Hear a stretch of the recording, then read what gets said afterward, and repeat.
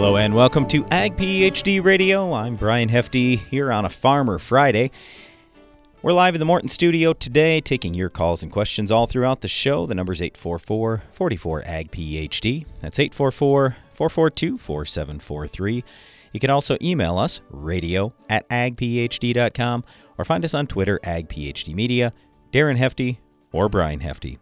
All right, so again, it is a Farmer Friday. Our phone lines will be open all throughout the show. If you'd like to call in, that would be great. We're going to get to the Ag PhD mailbag in just a second here. Before we do, I would just say there are a lot of people starting harvest, or actually some people probably done. But if you are harvesting anytime soon or doing anything in the fields, please be safe. That's always got to be our number one message as we go into every fall is safety. And one of the things that our dad always talked to us about is he's like, try to get a good night's sleep as much as you can, because when you're tired, that's usually when accidents happen more often. So just be extra careful, extra diligent if you are running a little bit low on sleep. All right, let's get to the Ag PhD mailbag.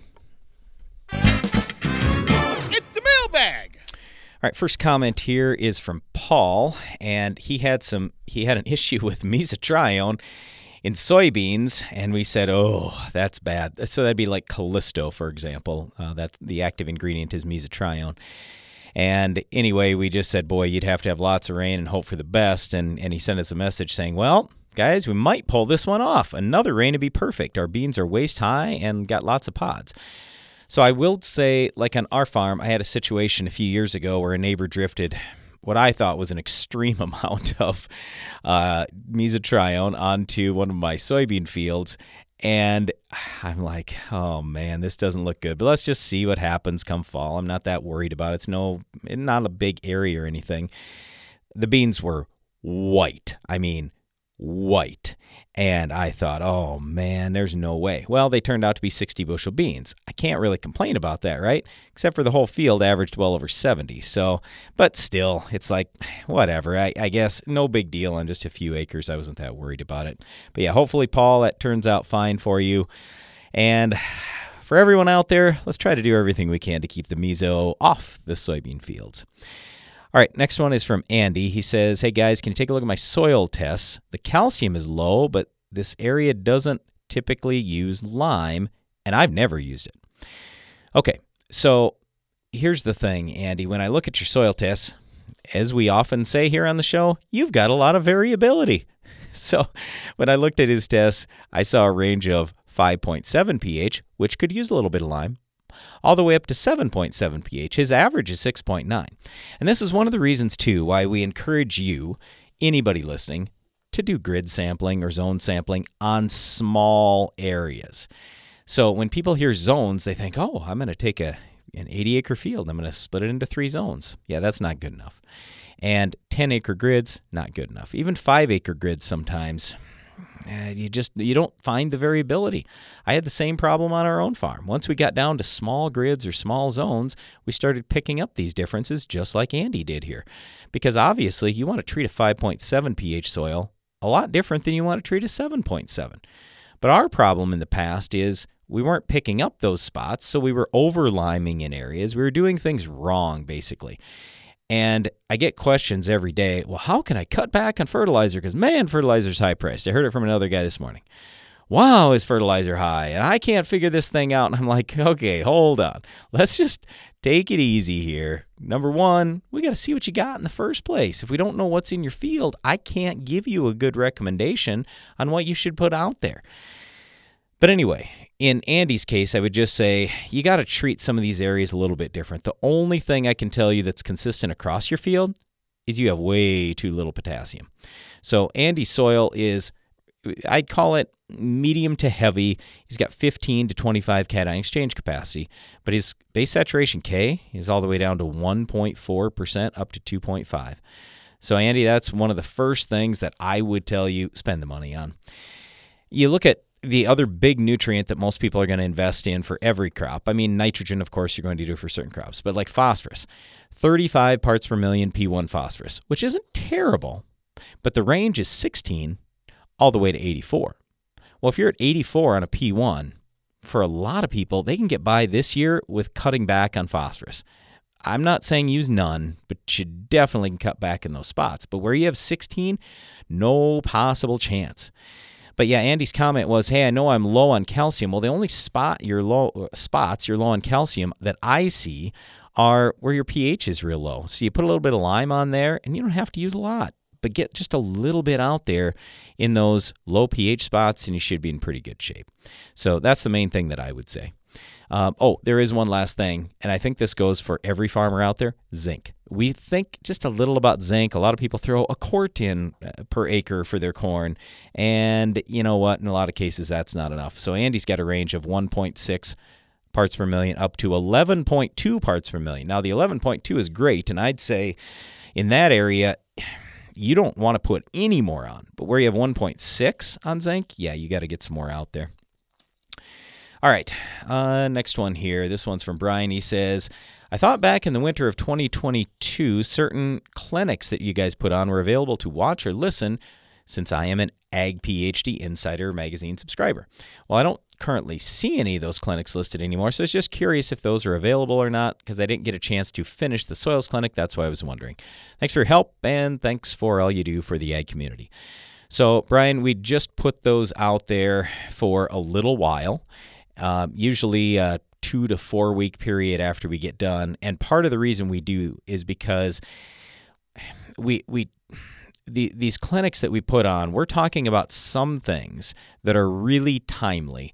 And all of a sudden, markets change, prices change, things like that. So we do talk a lot more about specific prices and programs and things like that aren't going to last forever. And if you hear it 6 months later, you're like, oh, wait a second, the guy said that this was cheap. And, well, maybe it's not so cheap anymore. So we want to make sure we're not putting out misleading information. That's usually why we will pull those down after a while. But yeah, once again, this winter, we will have a number of Ag PhD winter workshops. They are free for our Ag PhD Insider magazine subscribers. If you want to learn more about that, just go to agphdinsider.com. And it's very inexpensive to get the magazine, and we give you a lot of great information. All right, it's a Farmer Friday. We're going to get to the phone lines right after this. There's a new kind of crop protection in your territory, and it's always on the hunt. Howler fungicide unleashes multiple modes of action for proven, broad-spectrum protection against soil-borne and foliar diseases. Start protecting your territory at agbiome.com/howler. Get an extra semi-load out of your grain bin. The End Zone from Farm Shop MFG can increase your stored beans moisture from 10 to 13%. On a 20,000 bushel bin, that's a free extra semi-load. Visit farmshopmfg.com for more. Get more durability for less downtime with Soil Warrior Strip Tillage from Environmental Tillage Systems. Improve fertilizer efficiency and reduce passes and fuel usage. Now that's ROI. Learn more about ETS at soilwarrior.com.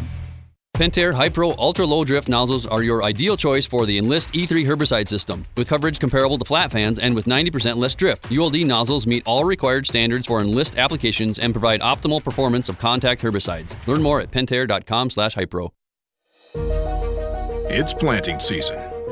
Race against the clock season. Mistakes can't happen season. And no one helps you face it all like John Deere. Putting technology in your hands that gets you in and out of the field faster, that makes your spacing and depth more accurate, and that gives you the confidence that this season will be your best season. See what you have to gain at johndeere.com/gain ground. It takes balance to be successful in farming, because what you get out of it depends on what you put in, and Corteva Agriscience gets that. Introducing Utrisha N Nutrient Efficiency Optimizer, a biological product that naturally captures nitrogen from the air. It's a sustainable way to add balance to your traditional nitrogen methods and maximize your yield potential. Embrace a balanced approach to nitrogen management this season by visiting corteva.us.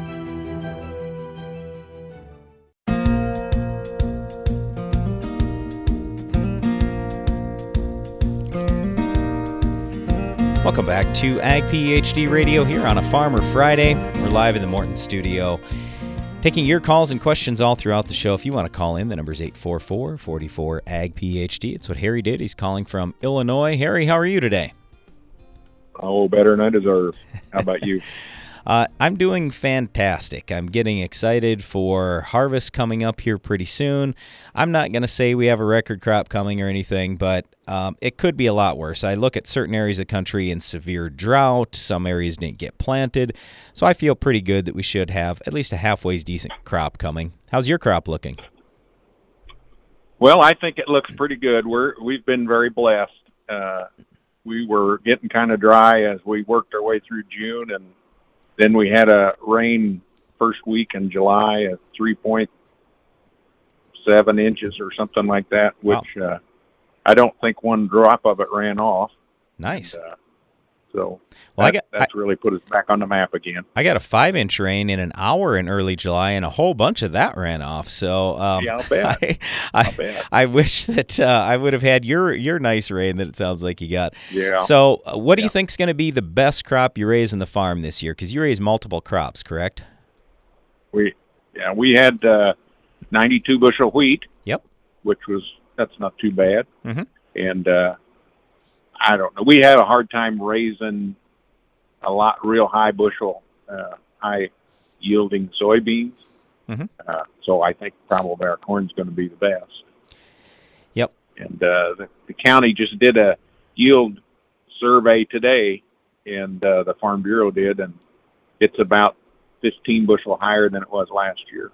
Oh, wow. It was 201 last year and 215 this year. Well, that's almost double what they're kind of anecdotal. Yeah, that's almost double what they're saying for South Dakota right now. So that's fantastic. So are you raising non-GMO corn or Roundup Ready, BT? What kind of corn are you raising? This is the first year where it's been all traded corn. Uh-huh. We used to, up until this time, we raised some waxy corn, non-GMO waxy corn. Yep. But I'm old and getting booted out, so the younger generation didn't want to do that. So that's what we did. Okay. But at least it looks good then in your first year doing the all traded. Good. It does. I noticed on Twitter today there was a guy that was talking about he did a yield test, and I think it was 216 bushel or something like that was what the average was. But he had done a test between controlled down pressure and not controlled down pressure, and there's almost 30 bushel difference between the two. And, wow. So I don't know. I think I'd like to think that we have some things that we can do that will make what we already farm better. And that's one of the reasons why I listen to Ag PhD, because there's a lot of little things I think you can do that are kind of hard to quantify, but together, collectively, they add more bushels. Awesome. Thank you, Harry. We appreciate that. Yeah, I like looking at what some of the different yield champs have done. I'll just say the main reason why is because it gives me hope that we have the potential to do more with the ground we're currently farming. When you see what some of these big-time yields are from some of the same varieties many of us are raising, you go, okay, if the genetic potential is there, now I just have to try to maximize what I can possibly do in my soil. And, I mean, there's so many things to your point. I mean, it's organic matter and drainage, fertility, you name it. So, yeah, there's certainly a lot that goes into farming. I think, Harry, a lot of people look at us as farmers from the outside perspective and go, oh, that farming looks pretty easy, and boy, those guys don't work real hard or anything. And I'm going, whoa, this is a really complicated thing, and the science keeps changing, and we keep improving. Even like the down pressure thing you were mentioning, that wasn't even available to us 10 years ago. So all these little things, they do really start to add up. And I listened to a podcast the other day where they were interviewing Al Myers from Ag Leader, and he talked about the struggles he had getting the first yield monitor. And I think, we've got 22 or 23 years worth of yield data on our farm. And how would we ever be able to quantify anything we did if we didn't have a yield monitor? Yep. How would we ever do that? Yep. I know. I agree with you. It's really pretty fun. And, for guys like you and me that have been around for quite a while, I mean, we've seen the progression through things, and we remember how it was 30 or 40 years ago, and we go, wow, this is whole different now. It is a lot of fun. And I know a lot of guys around here that have been farming for a long time. I said, hey, aren't you going to retire at some point? And they're like, man, I'm just having too much fun right now. I mean, the new equipment and technology and everything. So it's kind of exciting to be a farmer nowadays. I'm more excited about farming at 74 than I was at 44, I think, because of being able to quantify some of the things we're trying. And, being able to, we found out that it was worth 7 bushel of the acre to plant on the strip versus not planting on the strip. Yep. How would you ever measure that any other way other than trying to just go out there and count off thousands of an acre and you just get one spot? And we've got multiple. We can take those yield maps and cut out that data out of multiple fields and verify it over a number of acres and be confident that that's a repeatable thing. Yep, I know. It's pretty awesome. Hey, Harry, thanks a lot for calling in today. Really appreciate it. We want to wish you the best of luck here as you get into your fall harvest season pretty soon. Thanks for keeping us on the ball and looking at new things all the time. You bet. Thanks a lot, Harry. Appreciate it. All right, we're going to stay in Illinois. We've got Clint calling in. Hey, Clint, how are you today? Good. How are you doing? Excellent. So is harvest coming pretty soon on your farm? Boy, I'm in no hurry. It get done. It always does. Yep. I'd say 3 weeks. 3 Sure. weeks we'll see somebody doing something. Then once one guy starts, everybody goes ballistic and wants to try. Yeah. No, I agree. That's usually one of the reasons why I like pulling our planter out really early in the spring, and people just see the planter out and they're like, "What are you guys going? Should I be going?" And it is kind of fun. I got a funny story about that. One year, me and my dad wanted to be the first ones to plant, and we're like, "Yeah, the ground's right, temperature's right. Let's be the first ones." Yep. And we got in a big hurry and started loading the planter up in the shed and putting seed in it, and we're like, "Hey, are you spilling seed?" He goes, "No, I'm not." "Oh crap, we forgot to put the seed plates in." So we had to dump all the seed back out and sweep up all the mess. Yeah. Yep. We've had similar things happen on our own farm. So yeah, every year we bring that up. Hey, you remember that time? Yep. It never pays to get in a big hurry, it doesn't seem like. No, I know. Hey, Clint, I hear you're doing some work with AGI. Can you tell us just a little bit about that? Yeah. Well, AGI, I found them at the farm show in Decatur one year, and I was talking to a guy there, and I started talking to a salesman, and we thought, hell, let's try 2 bins out, and we love it, and we use it on every bin now. So what are you getting exactly then? What systems basically, did you I get? have the grain bin monitoring system. Okay. Yep. And basically, what I always tell everybody, it's like having auto steer for your grain bins. The way I can describe it, I mean, with auto steer, I mean, everybody, the first guys start getting auto steer, like, boy, they can drive straight. Oh, that's auto steer. Right. Now you drive down the road and you're like, boy, that guy does not have auto steer. Yep. Well, the way I can describe it is I set my moisture at the grain bin. Yep. I want 14.8 corn, and I want a certain temperature. Hit auto, fans turn on and off automatically. Yeah. I can sit there and monitor. I could be in Mexico and monitor my grain moistures in my grain bins. Yeah, it's pretty awesome. Those types of grain bin systems are great. We've used some in the past too, and have different ones on our bins. But yeah, they're pretty awesome. Hey, Clint, I apologize. We got to get running, but thanks a lot for calling in today. Okay. Really appreciate it, and we want to wish you the best the rest of the summer. All right, thank you. You bet. Thank you. All right, stay tuned. We'll be right back with more Ag PhD Radio.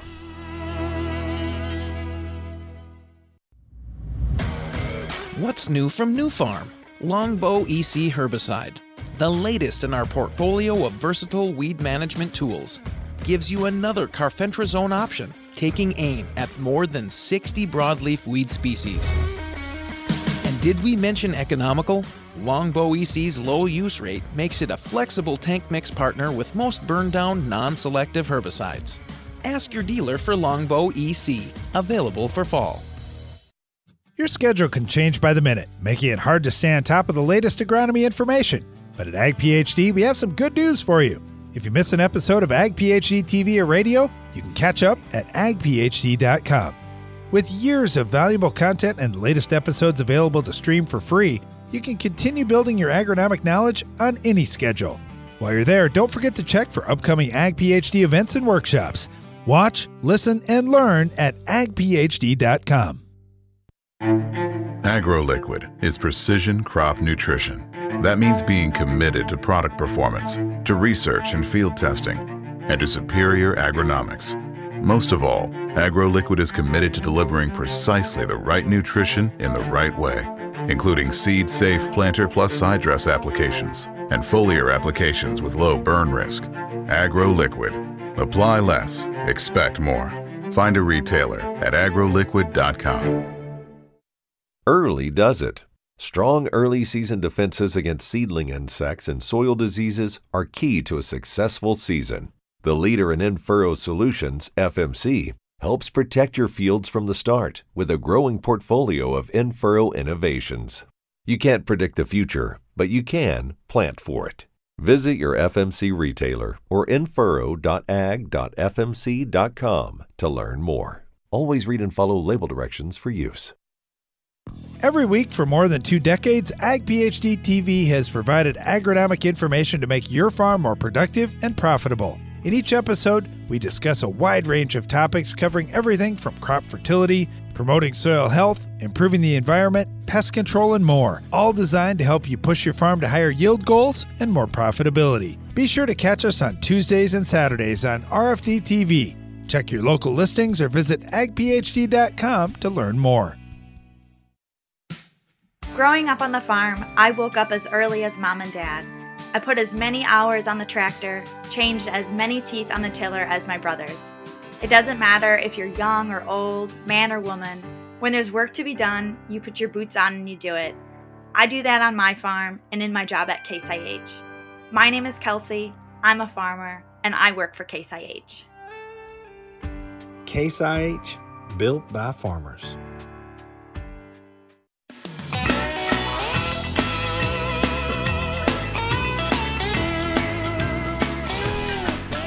Thanks for listening today to Ag PhD Radio. It's a Farmer Friday, and we're broadcasting from the Morton studio today. If you want to call into the show, it's 844-44-AG-PHD. That's what Dick did. He's calling in from Wisconsin. Hey, Dick, how are things going for you today?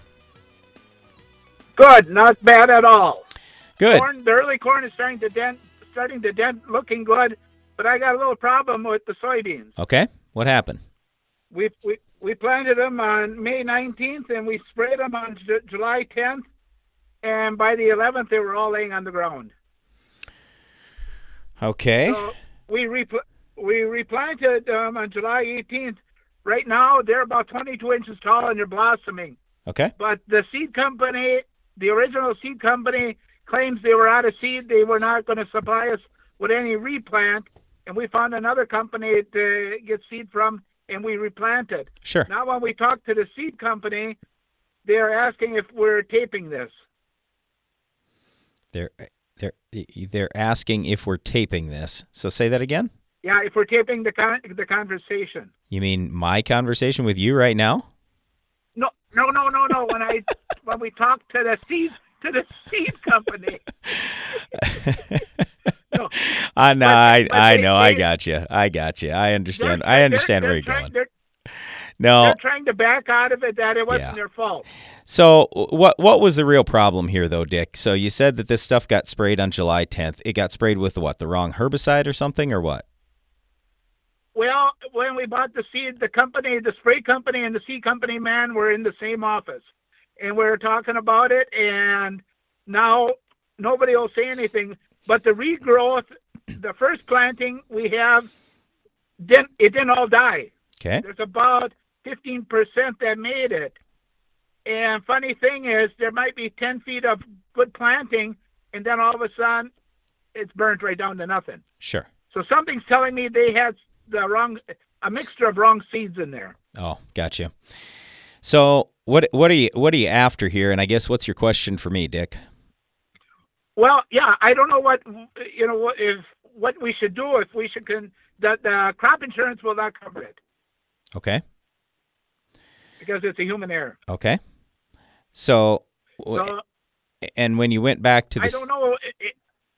Go ahead. I think the seed company should be a little bit more.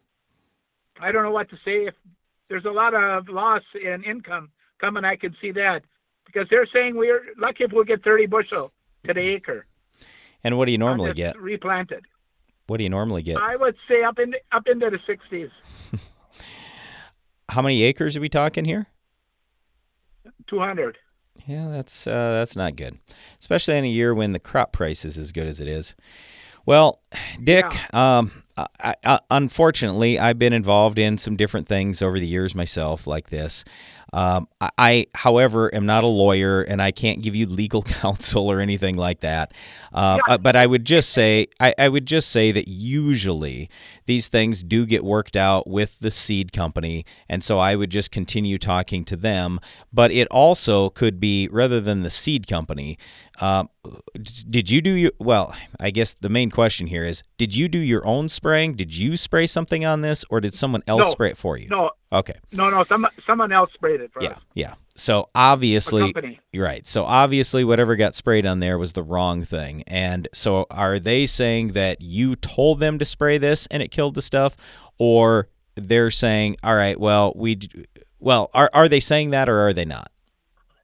No, we told them here. They were both standing there, and they said, if you plant the seed, you can spray just about anything. It'll take that wild hemp out. Yep.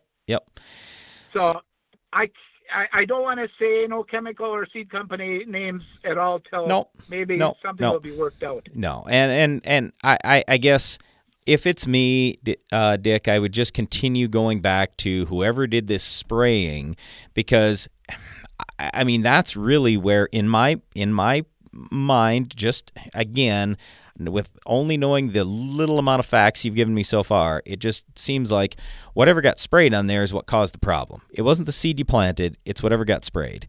And so that's the company that I'd be going back to. And I'm sure that they have insurance, but I'd just be talking to them and I would go from there. So that's what I would do. That would be my advice to you. Okay, that's a good advice. Well, I wish I had more that I could do for you, and we certainly hate to hear about these kind of things. Unfortunately, it does happen just about every year. I know some fields that have been killed this year by somebody sprayed the wrong thing in the wrong field, and sometimes it even happens to some of us farmers. It happened even in our own research stuff about, this was 3-4 years ago, and we had to plant some stuff late. I mean, that actually turned out fine because we were early enough. It was only early June. But still, I mean, mistakes do happen, and we just have to work our way through them. Dick, we want to wish you the best of luck. Hopefully it all turns out fine for you. Thanks much. You bet. Take care. Yep, you too. All right, let's go down to Mississippi. Got Dean calling in. Dean, hopefully you have a little easier question than Dick's question there. I got in on the tail end of it, but as a commercial applicator, I was feeling a little bit of heat on that deal. Somebody somewhere screwed up. Yeah, and for any of us who own businesses, farmers, retailers, anybody, I mean, mistakes are going to happen, and it stinks because 99.9% of the time, those things are certainly not done on purpose, and everybody feels bad about the situation. But let's talk about more happy things, Dean. Anything positive going on in agriculture down around you? How the crops look? Crops are okay. Some of our early beans are fixing to come off now. We're gonna spray some gramoxone on them here Monday and get the leaves off of them. The pods are pretty well matured, but we got some late rain, so the plant is trying to go one more time, and it's time for it to quit. Sure. So we're gonna take the leaves off of those here and probably cut them by the end of this next week and corn's at 23, 24%. So, not too far off of being in that also. So at what moisture do you like to get corn off? Oh, if it's going in the bin, I like to start by 18, so that way, by the time we're starting to wrap up, by the time we're down to 15, Sure. Now if the guy had a dryer, I could start a lot sooner than that, but. Yep. But yeah, that's the reason why I was asking. We do have a dryer, and so when it's hitting 23, 24%, I'm like, okay, yeah, that's a good time for me to get started. I don't want to go crazy, but I mean, I don't mind pulling a little bit out. The thing I've always found, Dean, I don't know how it is with you and any of your equipment, but for me, I tell the guys, all right, guys, it's time to go, and we get started, and it's like we do 10% of a normal day on day one. Something's always wrong. We're trying to figure something out, so that's why I'm always let's start a day or two early, and then we got a little cushion there. Yeah, exactly. That'd be like that dryer thing. That's been something I've been really looking into. It would give me a chance to get some corn off early and give me a chance to get started on some field work even a little sooner. It would buy us some time on the tail end in the fall and let us get these cover crops established in good time. And I just see a lot of positives to that, but just haven't quite got there yet. Well, I mean, we're a long ways north from you, and I mean, you've got a lot of growing season left or a lot of heat left. A lot of times for us, we don't have a lot of heat left when we start taking that corn off. So if I don't take it off at that point, it might have to sit there till spring, and letting it sit there till spring, in my experience, hasn't worked out too well for us. So anyway, a little bit different situation, but yeah, I'm with you. I mean, either way, it's nice having a few extra days. So anything else going on in your area, Dean, right now? Man, not really. We're just, everybody's kind of on the tail end of everything. I mean, everybody's starting to look at taking leaves off of beans and starting to. The biggest thing is starting to try to figure out how to navigate these fertilizer prices. Are we going to do FOSS this fall, or are we going to wait till next spring and put it down with the planter?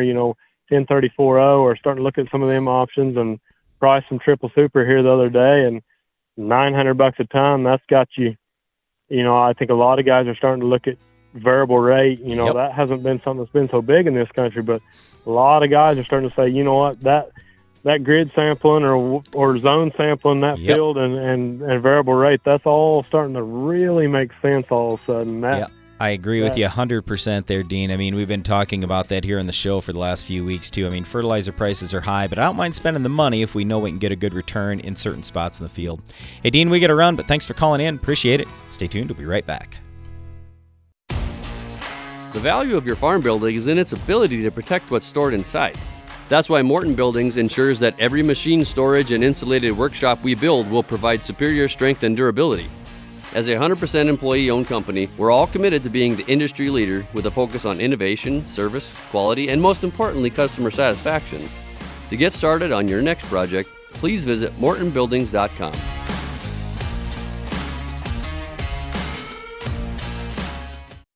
Don't turn your fertilizer application plan into a guessing game. Understand exactly how much fertility you need to reach your yield goals with the Ag PhD Fertilizer Removal app.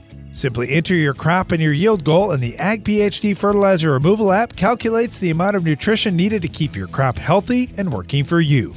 Quit playing guessing games with your fertility needs. Download the Ag PhD Fertilizer Removal app today. Available on the Apple App Store and in Google Play.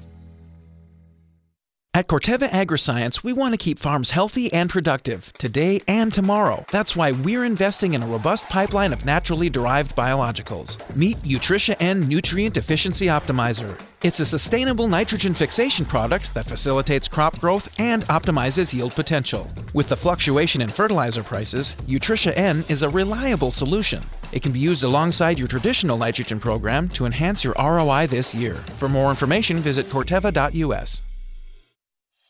When it comes to your tillage equipment, stop compromising and start doing more in one pass. New from McFarlane Ag, the Insight 5200 with an independent blade configuration lets you get more done in less time. Ideal for rocky or sticky soil, the 5200 has 2 sets of independently mounted blades adjustable up to 12 degrees, a unique chopping reel, and 5 different finishing attachments, giving you the perfect seedbed. Learn more about the Insight 5200 by visiting McFarlandAg.com today.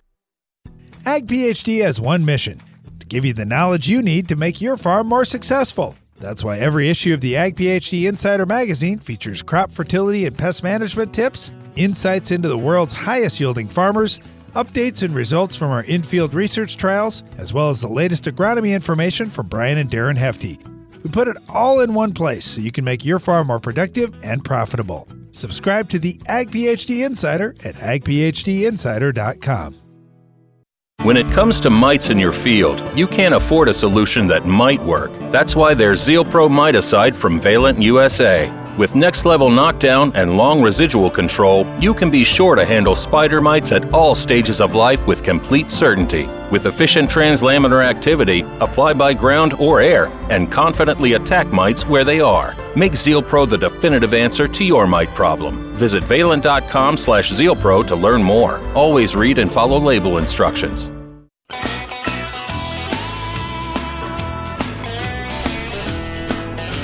Welcome back to Ag PhD Radio. I'm Brian Hefty, live in the Morton studio on a Farmer Friday.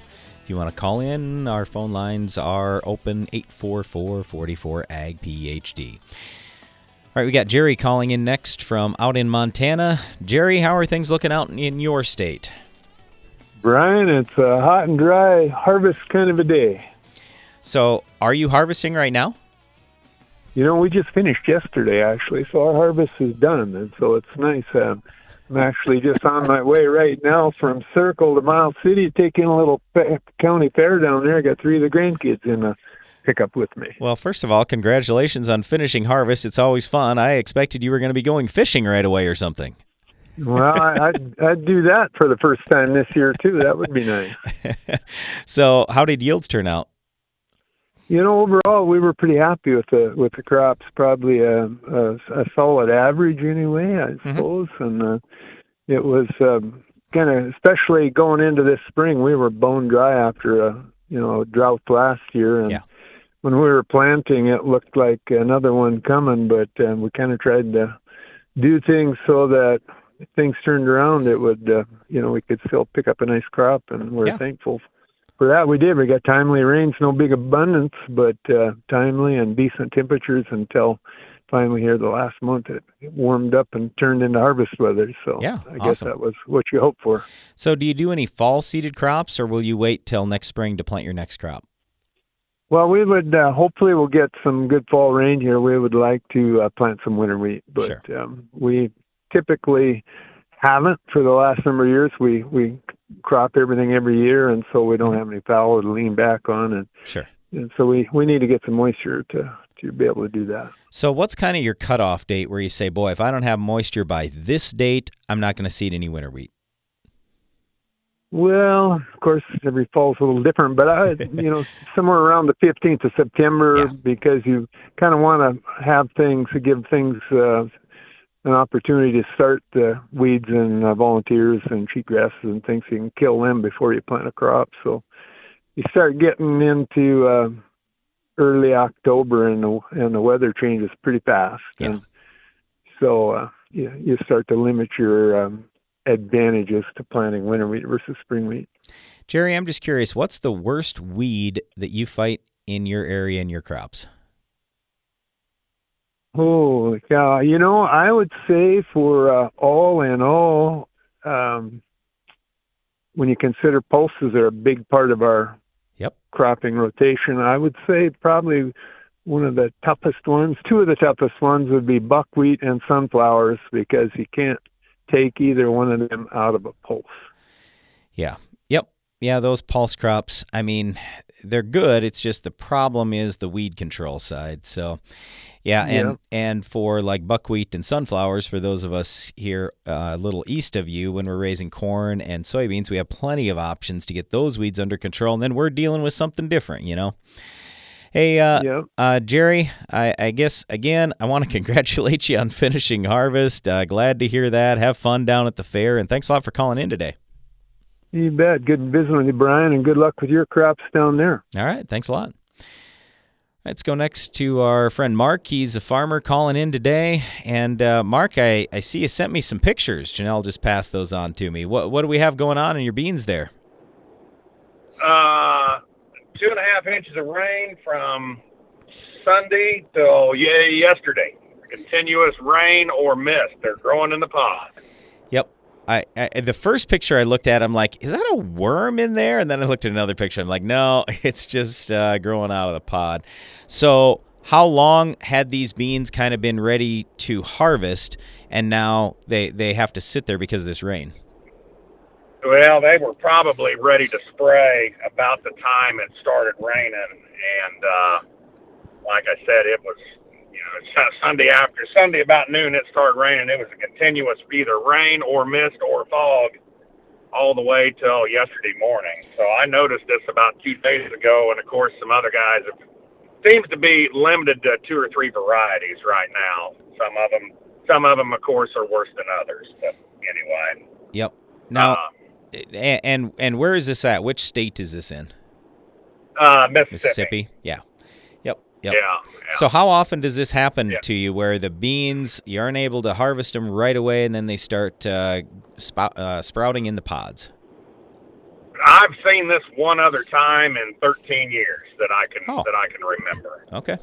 So not terrible often, but I mean, sometimes usually they rain and it's 85 degrees while it's raining, and sometimes you'll get some damage, but I don't know, a couple of these varieties seem to start sprouting. I haven't been able to find any damage. They just started growing. I don't know. It looked like you had quite a few. Weird situation, I guess. It looked like you had quite a few pods. I mean, does it look to you that yield's going to be pretty good? My agronomist thought they'd make 100 or a little more before all this started. Oh wow! So when's the rain supposed to stop? There's at least a 30% chance of rain all the way through the 9th of September. Well, let's hope that the 70% is more accurate than the 30%, and you dry out at least for a couple days to get her done. Have you been have you been able to harvest at all? Yeah, we got 5 loads of corn picked before it started raining, and there were some guys cutting some beans that were pretty good. Some 80 bushel stuff. They were all shorter season varieties planted. Those beans there were planted the 4th of April, and there were some guys actually planted some beans in March, some early Group 4s, and they were harvesting them, and they were pretty good. Now, one of the things, I've worked with a lot of guys over, like in the Carolinas, for example, and they talk all the time about trying to get some certain crops off really early before they get to hurricane season. Do you have like a certain date you're trying to hit or anything like that? Yeah, 15th of October would be real nice. It seems like once you get to Halloween, you're on pretty borrowed time just because of the mud. You get a 5-inch rain or something, hurricane season, and you get a big rain, and then you just cannot get the ground dried back out. Matter of fact, we put rice tires on the combine this morning. We're going to go try to get in some corn tomorrow. Yep. And it ain't going to be good. But I don't know what else to do. Yep. I know. Sometimes you just have to go. There are a lot of farmers around that, I mean, depending on the crop, I mean, there are certain crops that they just have to come out. Otherwise, you end up with what's going on in your beans. And unfortunately, with beans, I mean, if it doesn't stop raining, there's nothing much you can do. No, not really. No. There's guys talking about, which this is pretty isolated area. I'm about mid-Delta here at Greenville. Everything south is pretty. I had one farm got 9 inches here this last week, but wow. You get 30, 40 miles north of me, and they haven't had this problem. So it's a pretty isolated area here, South Mississippi, Louisiana, and Southern Arkansas. Sure. And they've actually been worse down in Louisiana than we have. I was down there Monday, and it was rained like water pouring out of a bucket all day. Wow. So it's been pretty tough. All right, so you talked about how the beans do look good. Let's hope for the best on that harvest side, and hopefully things will dry out for you pretty quick. But why are the beans looking so good? I mean, was there anything that happened this year, anything you did this year where you go, oh, wow, I think this is really adding up to more yield? Not really. Just that particular field there's pretty sandy, and we're able to. We flung some P&K out there early in the spring and rode it up and got a rain on it and got it planted pretty early. Yep. And it's been a pretty dependable variety, and it rung the bell. I've got some beans under a pivot there a couple miles away. They were planted just a few days after that, and I think they're just as good as those. I mean, I've done a lot of work with variable rate, that kind of stuff. Sure. The last couple of years, fertilizer was high. Closed your eyes and went ahead and put it on anyway. And your agronomist is calling you, telling you what it's going to cost, and you just grin and bear it. I guess. Yep. Well, you look at the number on the other end and think, man, if I can just get 4 or 5 more bushel, it's gonna more than pay for it. Yeah, so, that's right. Anyway. Well, hey, Mark, we want to wish you the best of luck. We'll pray for a little dry weather for you, and hopefully it all turns out good. Yeah. All right. Well, good luck to you too. Yep. Thanks a lot, Mark. Appreciate it. All right, got a little bit of time left here in our show today on a Farmer Friday. If you want to call in, 844-44-AG-PHD. We'll be right back. Compromise is nice if you're at the playground or scouring yard sales. But farmers know better that middle grounds have no winner. That's why there's Revitec fungicide, fast-acting and long-lasting, preventative and curative, disease control and stress reduction. So leave the settling to little Tommy at the seesaw, an old bargain bill, and take your full prize in yields with Revitec fungicide for uncompromised performance. Always read and follow label directions. Your schedule can change by the minute, making it hard to stay on top of the latest agronomy information. But at Ag PhD, we have some good news for you. If you miss an episode of Ag PhD TV or radio, you can catch up at agphd.com. With years of valuable content and the latest episodes available to stream for free, you can continue building your agronomic knowledge on any schedule. While you're there, don't forget to check for upcoming Ag PhD events and workshops. Watch, listen, and learn at agphd.com. What if your herbicide was easy to mix and tough for weeds to resist? Anthem Flex herbicide from FMC offers the most effective mode of action for spring and winter wheat, delivering long-lasting control of grasses and broadleaf weeds, including Italian ryegrass, rat-tailed fescue, and downy brome, plus weeds typically resistant to glyphosate and Group 1 and Group 2 herbicides. Visit your FMC retailer or ag.fmc.com to learn more. Always read and follow all label directions. When it comes to mites in your field, you can't afford a solution that might work. That's why there's ZealPro Miticide from Valent USA. With next-level knockdown and long residual control, you can be sure to handle spider mites at all stages of life with complete certainty. With efficient translaminar activity, apply by ground or air, and confidently attack mites where they are. Make ZealPro the definitive answer to your mite problem. Visit valent.com/ZealPro to learn more. Always read and follow label instructions. Every week for more than 2 decades, Ag PhD TV has provided agronomic information to make your farm more productive and profitable. In each episode, we discuss a wide range of topics covering everything from crop fertility, promoting soil health, improving the environment, pest control, and more, all designed to help you push your farm to higher yield goals and more profitability. Be sure to catch us on Tuesdays and Saturdays on RFD TV. Check your local listings or visit agphd.com to learn more.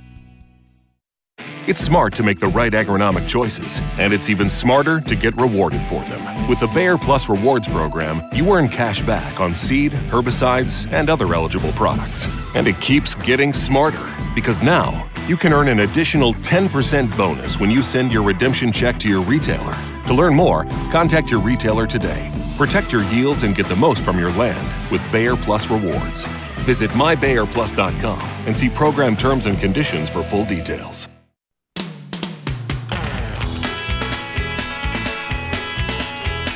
Thanks for listening to us here on Ag PhD Radio. Today, it's a Farmer Friday. Our phone lines are still open, 844-44-AG-PHD. We're going to jump back to the phones right now. I got Nick calling in from up in Saskatchewan. Nick, I hear you've had a drought up there this summer. Back-to-back drought, actually. Last year was a bad one, and this year, unfortunately, again. Yeah, that's rough. That happened to us in 2012 and 2013. At least I assume that for whatever crops you're raising, the prices are still good. Are your commodity prices up there still okay? Yeah, they are really good, yeah. Yeah. So, what's your plan then? No subsoil. Go ahead.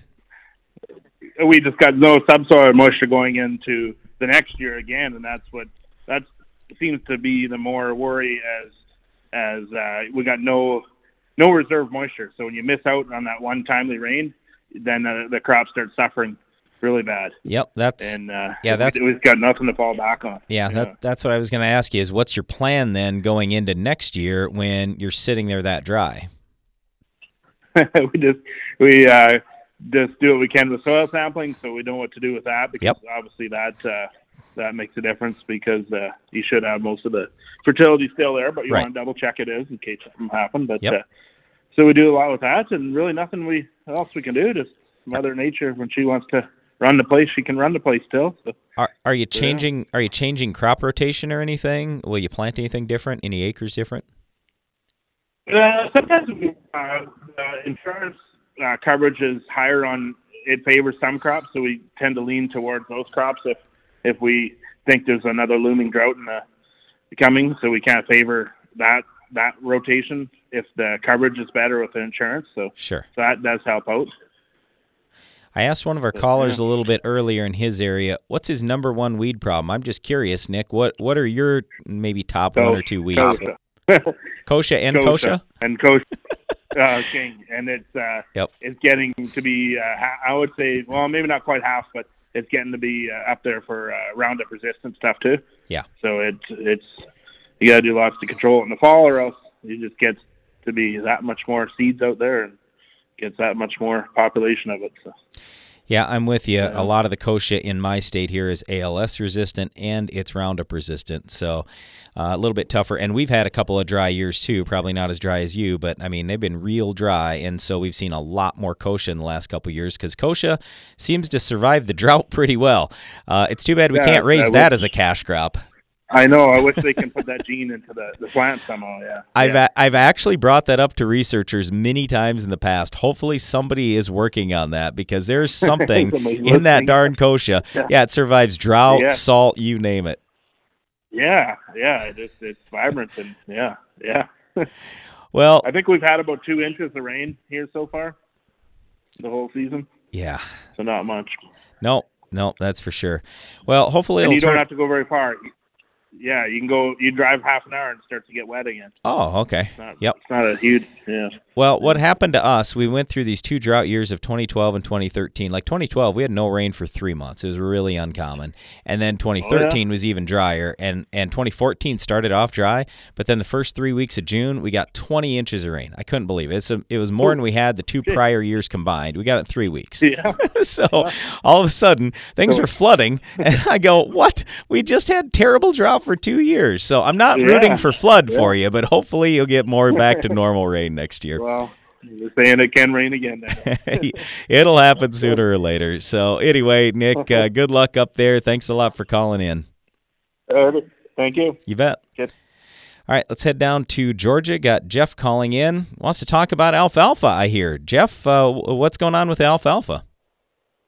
Well, that's what I wanted to ask you about. Thank you for taking my call. You bet. I'm sort of a rookie cattle guy, small operation, and I was just wondering, we grow soybeans and cotton down here. Why can't we have a good crop of alfalfa? What's your soil pH, Jeff? Oh God, man, I'm a cattle farmer, and I don't know into that right now. But that's what I was wondering. Is it the soil? Is that what it is, sir? So the number one thing that I see when people don't have a good alfalfa crop is their soil pH is too low. In Georgia, it's real common to see 4s and 5s for pH, and you want your any ground you're going to raise alfalfa on, it's got to be a minimum of a 6.8 pH. Now, you can fix that, and you can fix it almost instantaneously with lime. I mean, granted, it does take a little bit of time, but in your climate, with all your heat and moisture, it's going to come a lot faster than in my climate, is what I'm trying to say, the breakdown of that lime. Right. But anyway, you've got to get that pH up. If you don't, you're just wasting your time and money. So that's the number one thing I would tell you. So you fix that first, and then you'll be in pretty good shape. And then the other big things are it takes a tremendous amount of phosphorus and potassium out of the soil. So if you have light soil, which a lot of people do in Georgia, then you're going to have to at least kind of spoon feed or put some potassium on every year. But with the phosphorus, I mean, with both of these nutrients, you've got to load up the soil. So you get the pH right, you get it loaded up with P and K, and then you're going to spoon feed as you go with things like potassium, sulfur, boron, stuff like that. And generally you should be in pretty good shape. Oh, the weeds are the other thing. So what we do, and so we just put in 500 acres of alfalfa on our farm this year. But what we would suggest to any alfalfa producer anywhere is start with Eptam. Go out there with 4.5 pints per acre, and I know it's a big rate, but 4.5 pints per acre of Eptam, and till it in immediately, and it will be tremendous for weed control. Then you don't have so many weeds that are because, I mean, right off the bat, if you don't get a good stand, if you have weeds competing super well, I mean, you've been had. You can't ever recover that, and you're going to hope to leave that alfalfa stand in a few years, so you got to get things started off right. So those are the big keys, I would say, Jeff. Man, I appreciate it, and I learn so much just listening to you every day religiously. So thank you so much for what you do for us, especially some ignorant guy like me. I learn a lot. Thank you so much, and I enjoy your show. Thanks for taking my call. Yeah, no problem. And, hey, Jeff, I would say if you get some soil tests off this ground where you want to raise alfalfa, send them to us. Just email them to radio@agphd.com. We'll look at those anytime if you want us to. And, I mean, there might be some other things where I go, ooh, hey, make sure you address that nutrient or this other nutrient here. But I hit the big ones, so these are the main things you got to do. You got it. I'll do that, and I really do appreciate it. Thank you so much, man. You bet. Thanks, Jeff. Yeah, alfalfa is just a little bit different crop, and that pH thing, I mean, that is such a key with alfalfa. And we don't think about it real often with corn and beans sometimes because you can still raise a pretty good crop if you're in the upper 5s, low 6s. But, boy, that alfalfa tonnage, it goes right to nothing if your pH is really low. All right. I got time for a little, just for a few questions yet.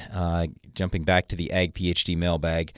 Lawrence from Kansas sent us, not Lawrence, Kansas, but Lawrence from Kansas sent us an article about how sulfur, and just in this article they said today over 80% of the global sulfur supply comes from desulfurization of fossil fuels. So anyway, the fear is that, well, boy, if we all of a sudden don't have a lot of fossil fuels, maybe we won't have enough sulfur to meet all our needs because as farmers, we need a tremendous amount of sulfur to raise a good crop. Look, Lawrence, is that possible? Yes, but there's a lot of sulfur around. There are a lot of sulfur sources.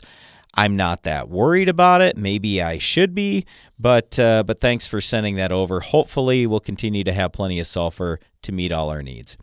Next one comes from Ethan. He says, could you strip till the same lines over and over and move 8 inches to the right or left and then move back rather than 15 inches if you have rocky soils? Ethan, you can do just about whatever you want to do. There are a lot of people that used to do, basically they'd kind of hill things up and they would be right in that same strip all the time, and they'd call that ridge till. But with strip till, a lot of times, we do move, we're in 30-inch spacings, move over 15, then move back. But like on our farm, we do not move fully back over the 15 inches we move the first time.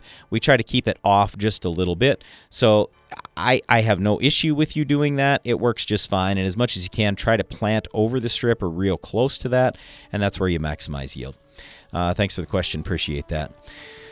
All right, before we go, just want to say thanks to my sister Janelle. She was running the controls for me today. Appreciate that. Thanks to everybody who called or wrote in with questions. We appreciate you.